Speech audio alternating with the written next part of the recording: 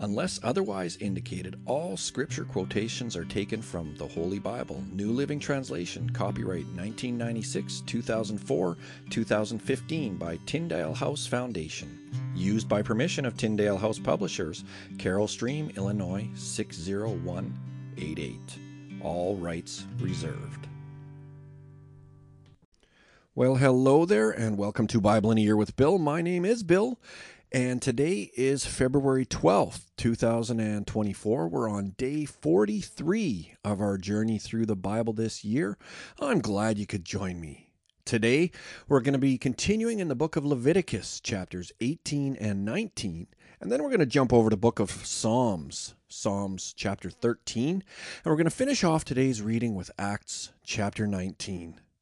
Let's get right into it. Leviticus Chapter 18. Then the Lord said to Moses, "Give the following instructions to the people of Israel. I am the Lord your God, so do not act like the people in Egypt where you used to live, or like the people in Canaan where I am taking you. You must not imitate their way of life. You must obey all my regulations and be careful to obey my decrees, for I am the Lord your God. If you obey my decrees and my regulations, you will find life through them. I am the Lord. You must never have sexual relations with a close relative, for I am the Lord. Do not violate your father by having sexual relations with your mother. She is your mother. You must not have sexual relations with her. Do not have sexual relations with any of your father's wives, for this would violate your father. Do not have sexual relations with your sister or half-sister, whether she is your father's daughter or your mother's daughter, whether she was born into your household or someone else's. Do not have sexual relations with your granddaughter, whether she is your son's daughter or your daughter's daughter, for this would violate yourself. Do not have sexual relations with your stepsister, the daughter of any of your father's wives, for she is your sister. Do not have sexual relations with your father's sister, for she is your father's close relative. Do not have sexual relations with your mother's sister, for she is your mother's close relative. Do not violate your uncle, your father's brother, by having sexual relations with his wife, for she is your aunt. Do not have sexual relations with your daughter-in-law. She is your son's wife, so you must not have sexual relations with her. Do not have sexual relations with your brother's wife, for this would violate your brother. Do not have sexual relations with both a woman and her daughter, and do not take her granddaughter, whether her son's daughter or her daughter's daughter, and have sexual relations with her. They are close relatives, and this would be a wicked act. While your wife is living, do not marry her sister and have sexual relations with her, for they would be rivals. Do not have sexual relations with a woman during her period of menstrual impurity. Do not defile yourself by having sexual intercourse with your neighbor's wife. Do not permit any of your children to be offered as a sacrifice to Moloch, for you must not bring shame on the name of your God. I am the Lord. Do not practice homosexuality, having sex with another man as with a woman. It is a detestable sin. A man must not defile himself by having sex with an animal, and a woman must not offer herself to a male animal to have intercourse with it. This is a perverse act. Do not defile yourselves in any of these ways, for the people I am driving out before you have defiled themselves in all these ways. Because the entire land has become defiled, I am punishing the people who live there. I will cause the land to vomit them out. You must obey all my decrees and regulations. You must not commit any of these detestable sins.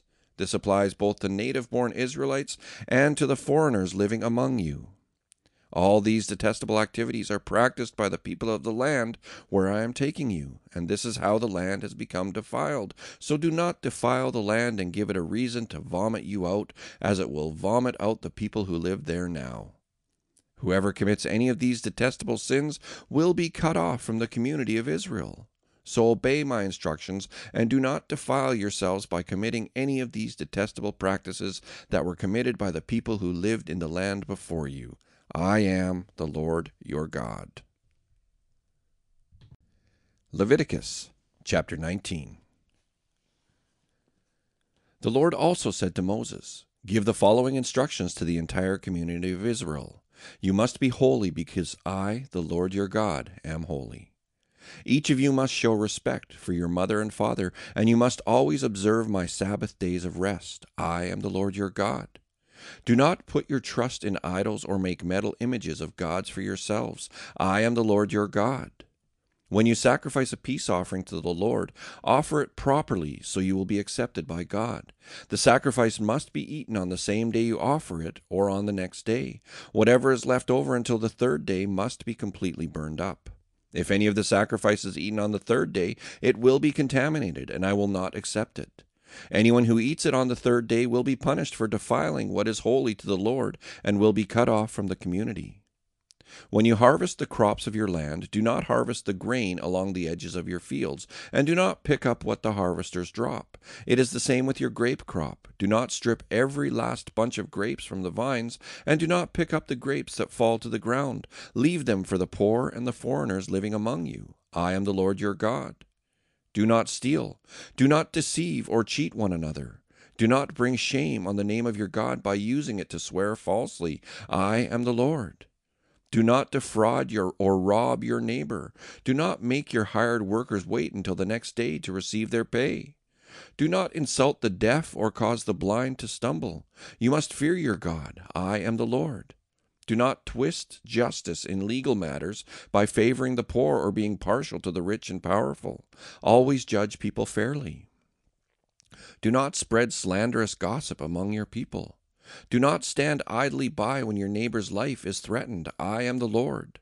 Do not nurse hatred in your heart for any of your relatives. Confront people directly so you will not be held guilty for their sin. Do not seek revenge or bear a grudge against a fellow Israelite, but love your neighbor as yourself. I am the Lord. You must obey all my decrees. Do not mate two different kinds of animals. Do not plant your field with two different kinds of seed. Do not wear clothing woven from two different kinds of thread. If a man has sex with a slave girl whose freedom has never been purchased, but who is committed to become another man's wife, he must pay full compensation to her master. But since she is not a free woman, neither the man nor the woman will be put to death. The man, however, must bring a ram as a guilt offering and present it to the Lord at the entrance of the tabernacle. The priest will then purify him before the Lord with the ram of the guilt offering, and the man's sin will be forgiven. When you enter the land and plant fruit trees, leave the fruit unharvested for the first 3 years and consider it forbidden. Do not eat it. In the 4th year, the entire crop must be consecrated to the Lord as a celebration of praise. Finally, in the 5th year, you may eat the fruit. If you follow this pattern, your harvest will increase. I am the Lord your God. Do not eat meat that has not been drained of its blood. Do not practice fortune-telling or witchcraft. Do not trim off the hair on your temples or trim your beards. Do not cut your bodies for the dead, and do not mark your skin with tattoos. I am the Lord. Do not defile your daughter by making her a prostitute, or the land will be filled with prostitution and wickedness. Keep my Sabbath days of rest, and show reverence toward my sanctuary. I am the Lord. Do not defile yourselves by turning to mediums or to those who consult the spirits of the dead. I am the Lord your God. Stand up in the presence of the elderly, and show respect for the aged. Fear your God. I am the Lord. Do not take advantage of foreigners who live among you in your land. Treat them like native-born Israelites, and love them as you love yourself. Remember that you were once foreigners living in the land of Egypt. I am the Lord your God. Do not use dishonest standards when measuring length, weight, or volume. Your scales and weights must be accurate. Your containers for measuring dry materials or liquids must be accurate. I am the Lord your God who brought you out of the land of Egypt. You must be careful to keep all of my decrees and regulations by putting them into practice. I am the Lord. Psalms, chapter 13. This is for the choir director. It's a psalm of David. O Lord, how long will you forget me? Forever? How long will you look the other way? How long must I struggle with anguish in my soul, with sorrow in my heart every day? How long will my enemy have the upper hand? Turn and answer me, O Lord my God. Restore the sparkle to my eyes, or I will die. Don't let my enemies gloat, saying, "We have defeated him." Don't let them rejoice at my downfall. but I trust in your unfailing love. I will rejoice because you have rescued me. I will sing to the Lord because he is good to me. Acts chapter 19. When Apollos was in Corinth, Paul traveled through the interior regions until he reached Ephesus on the coast, where he found several believers. "Did you receive the Holy Spirit when you believed?" he asked them. "No," they replied. "We haven't even heard that there is a Holy Spirit." "Then what baptism did you experience?" he asked. And they replied, "The baptism of John." Paul said, "John's baptism called for repentance from sin, but John himself told the people to believe in the one who would come later, meaning Jesus." As soon as they heard this, they were baptized in the name of the Lord Jesus. Then when Paul laid his hands on them, the Holy Spirit came on them, and they spoke in other tongues and prophesied. There were about 12 men in all. Then Paul went to the synagogue and preached boldly for the next 3 months, arguing persuasively about the kingdom of God. But some became stubborn, rejecting his message and publicly speaking against the way. So Paul left the synagogue and took the believers with him. Then he held daily discussions at the lecture hall of Tyrannus.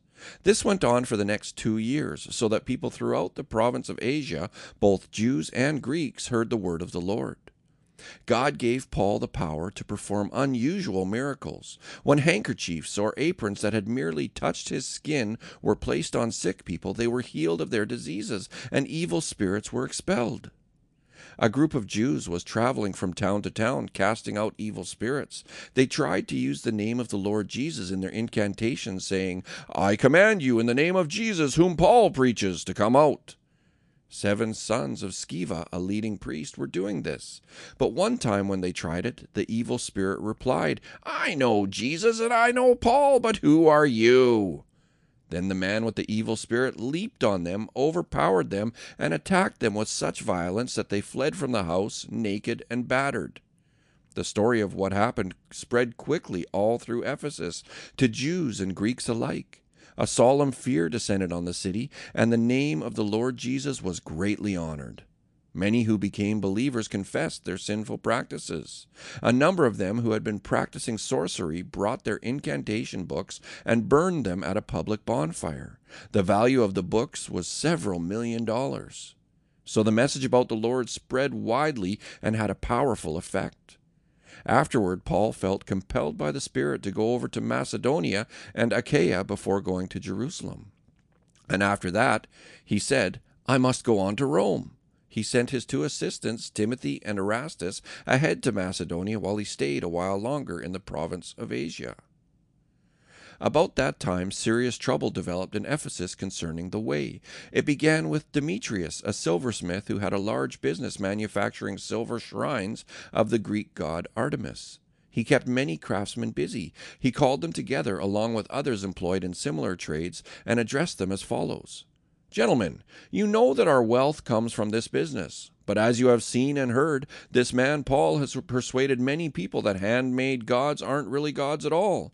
And he's done this not only here in Ephesus, but throughout the entire province. Of course, I'm not just talking about the loss of public respect for our business. I'm also concerned that the temple of the great goddess Artemis will lose its influence, and that Artemis, this magnificent goddess worshipped throughout the province of Asia and all around the world, will be robbed of her great prestige." At this their anger boiled, and they began shouting, "Great is Artemis of the Ephesians!" Soon the whole city was filled with confusion. Everyone rushed to the amphitheater, dragging along Gaius and Aristarchus, who were Paul's traveling companions from Macedonia. Paul wanted to go in too, but the believers wouldn't let him. Some of the officials of the province, friends of Paul's, also sent a message to him, begging him not to risk his life by entering the amphitheater. Inside, the people were all shouting, some one thing and some another. Everything was in confusion. In fact, most of them didn't even know why they were there. The Jews in the crowd pushed Alexander forward and told him to explain the situation. He motioned for silence and tried to speak. But when the crowd realized he was a Jew, they started shouting again and kept it up for about 2 hours. "Great is Artemis of the Ephesians! Great is Artemis of the Ephesians!"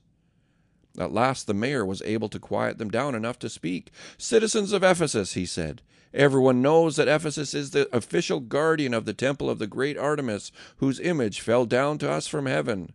Since this is an undeniable fact, you should stay calm and do not do anything rash.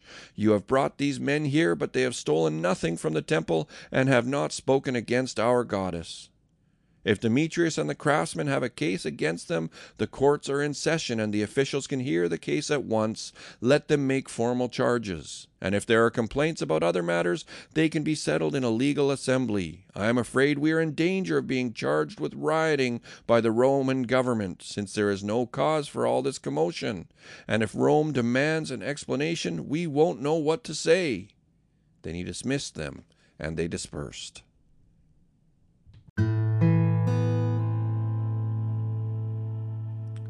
And so today, Heavenly Father, I pray that you would bless the reading of your word. Thank you for your word.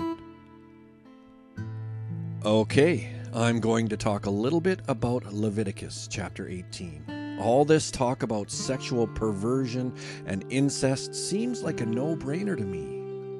Don't have sex with your relatives. That's the bottom line. Now, I understand that this prohibition was virtually impossible when the world was new and everyone was a close relative. But by this time in history, there was enough genetic distance between most people that it shouldn't have been a problem. But I guess it must have been a problem if it needed to be addressed so specifically. Don't have sex with family members. Simple. I get that. But then, a few verses later, the Lord prohibits sex with animals. What? Really? Is this something that really needs to be talked about? Maybe I just live a sheltered life, but really? I know shepherds lead a pretty lonely existence most of the time, but I don't think I'm comfortable going any further with this talk. I guess if there's anyone struggling with these behaviors who may be listening, I don't mean to belittle or joke about it. And if I've offended anyone, I'm truly sorry. Get help. Seek godly counseling. There is redemption in Christ. And no matter what, Jesus' love for each and every one of us is beyond anything we can even think or imagine. He values and treasures each and every one of us. And there is nothing any of us can ever do to remove ourselves from the love of our Holy Father in heaven. Psalm 13 says, "But I trust in your unfailing love. I will rejoice because you have rescued me. I will sing to the Lord because he is good to me." Thank you for joining me here today on Bible in a Year with Bill. I hope to see you tomorrow. Take care now.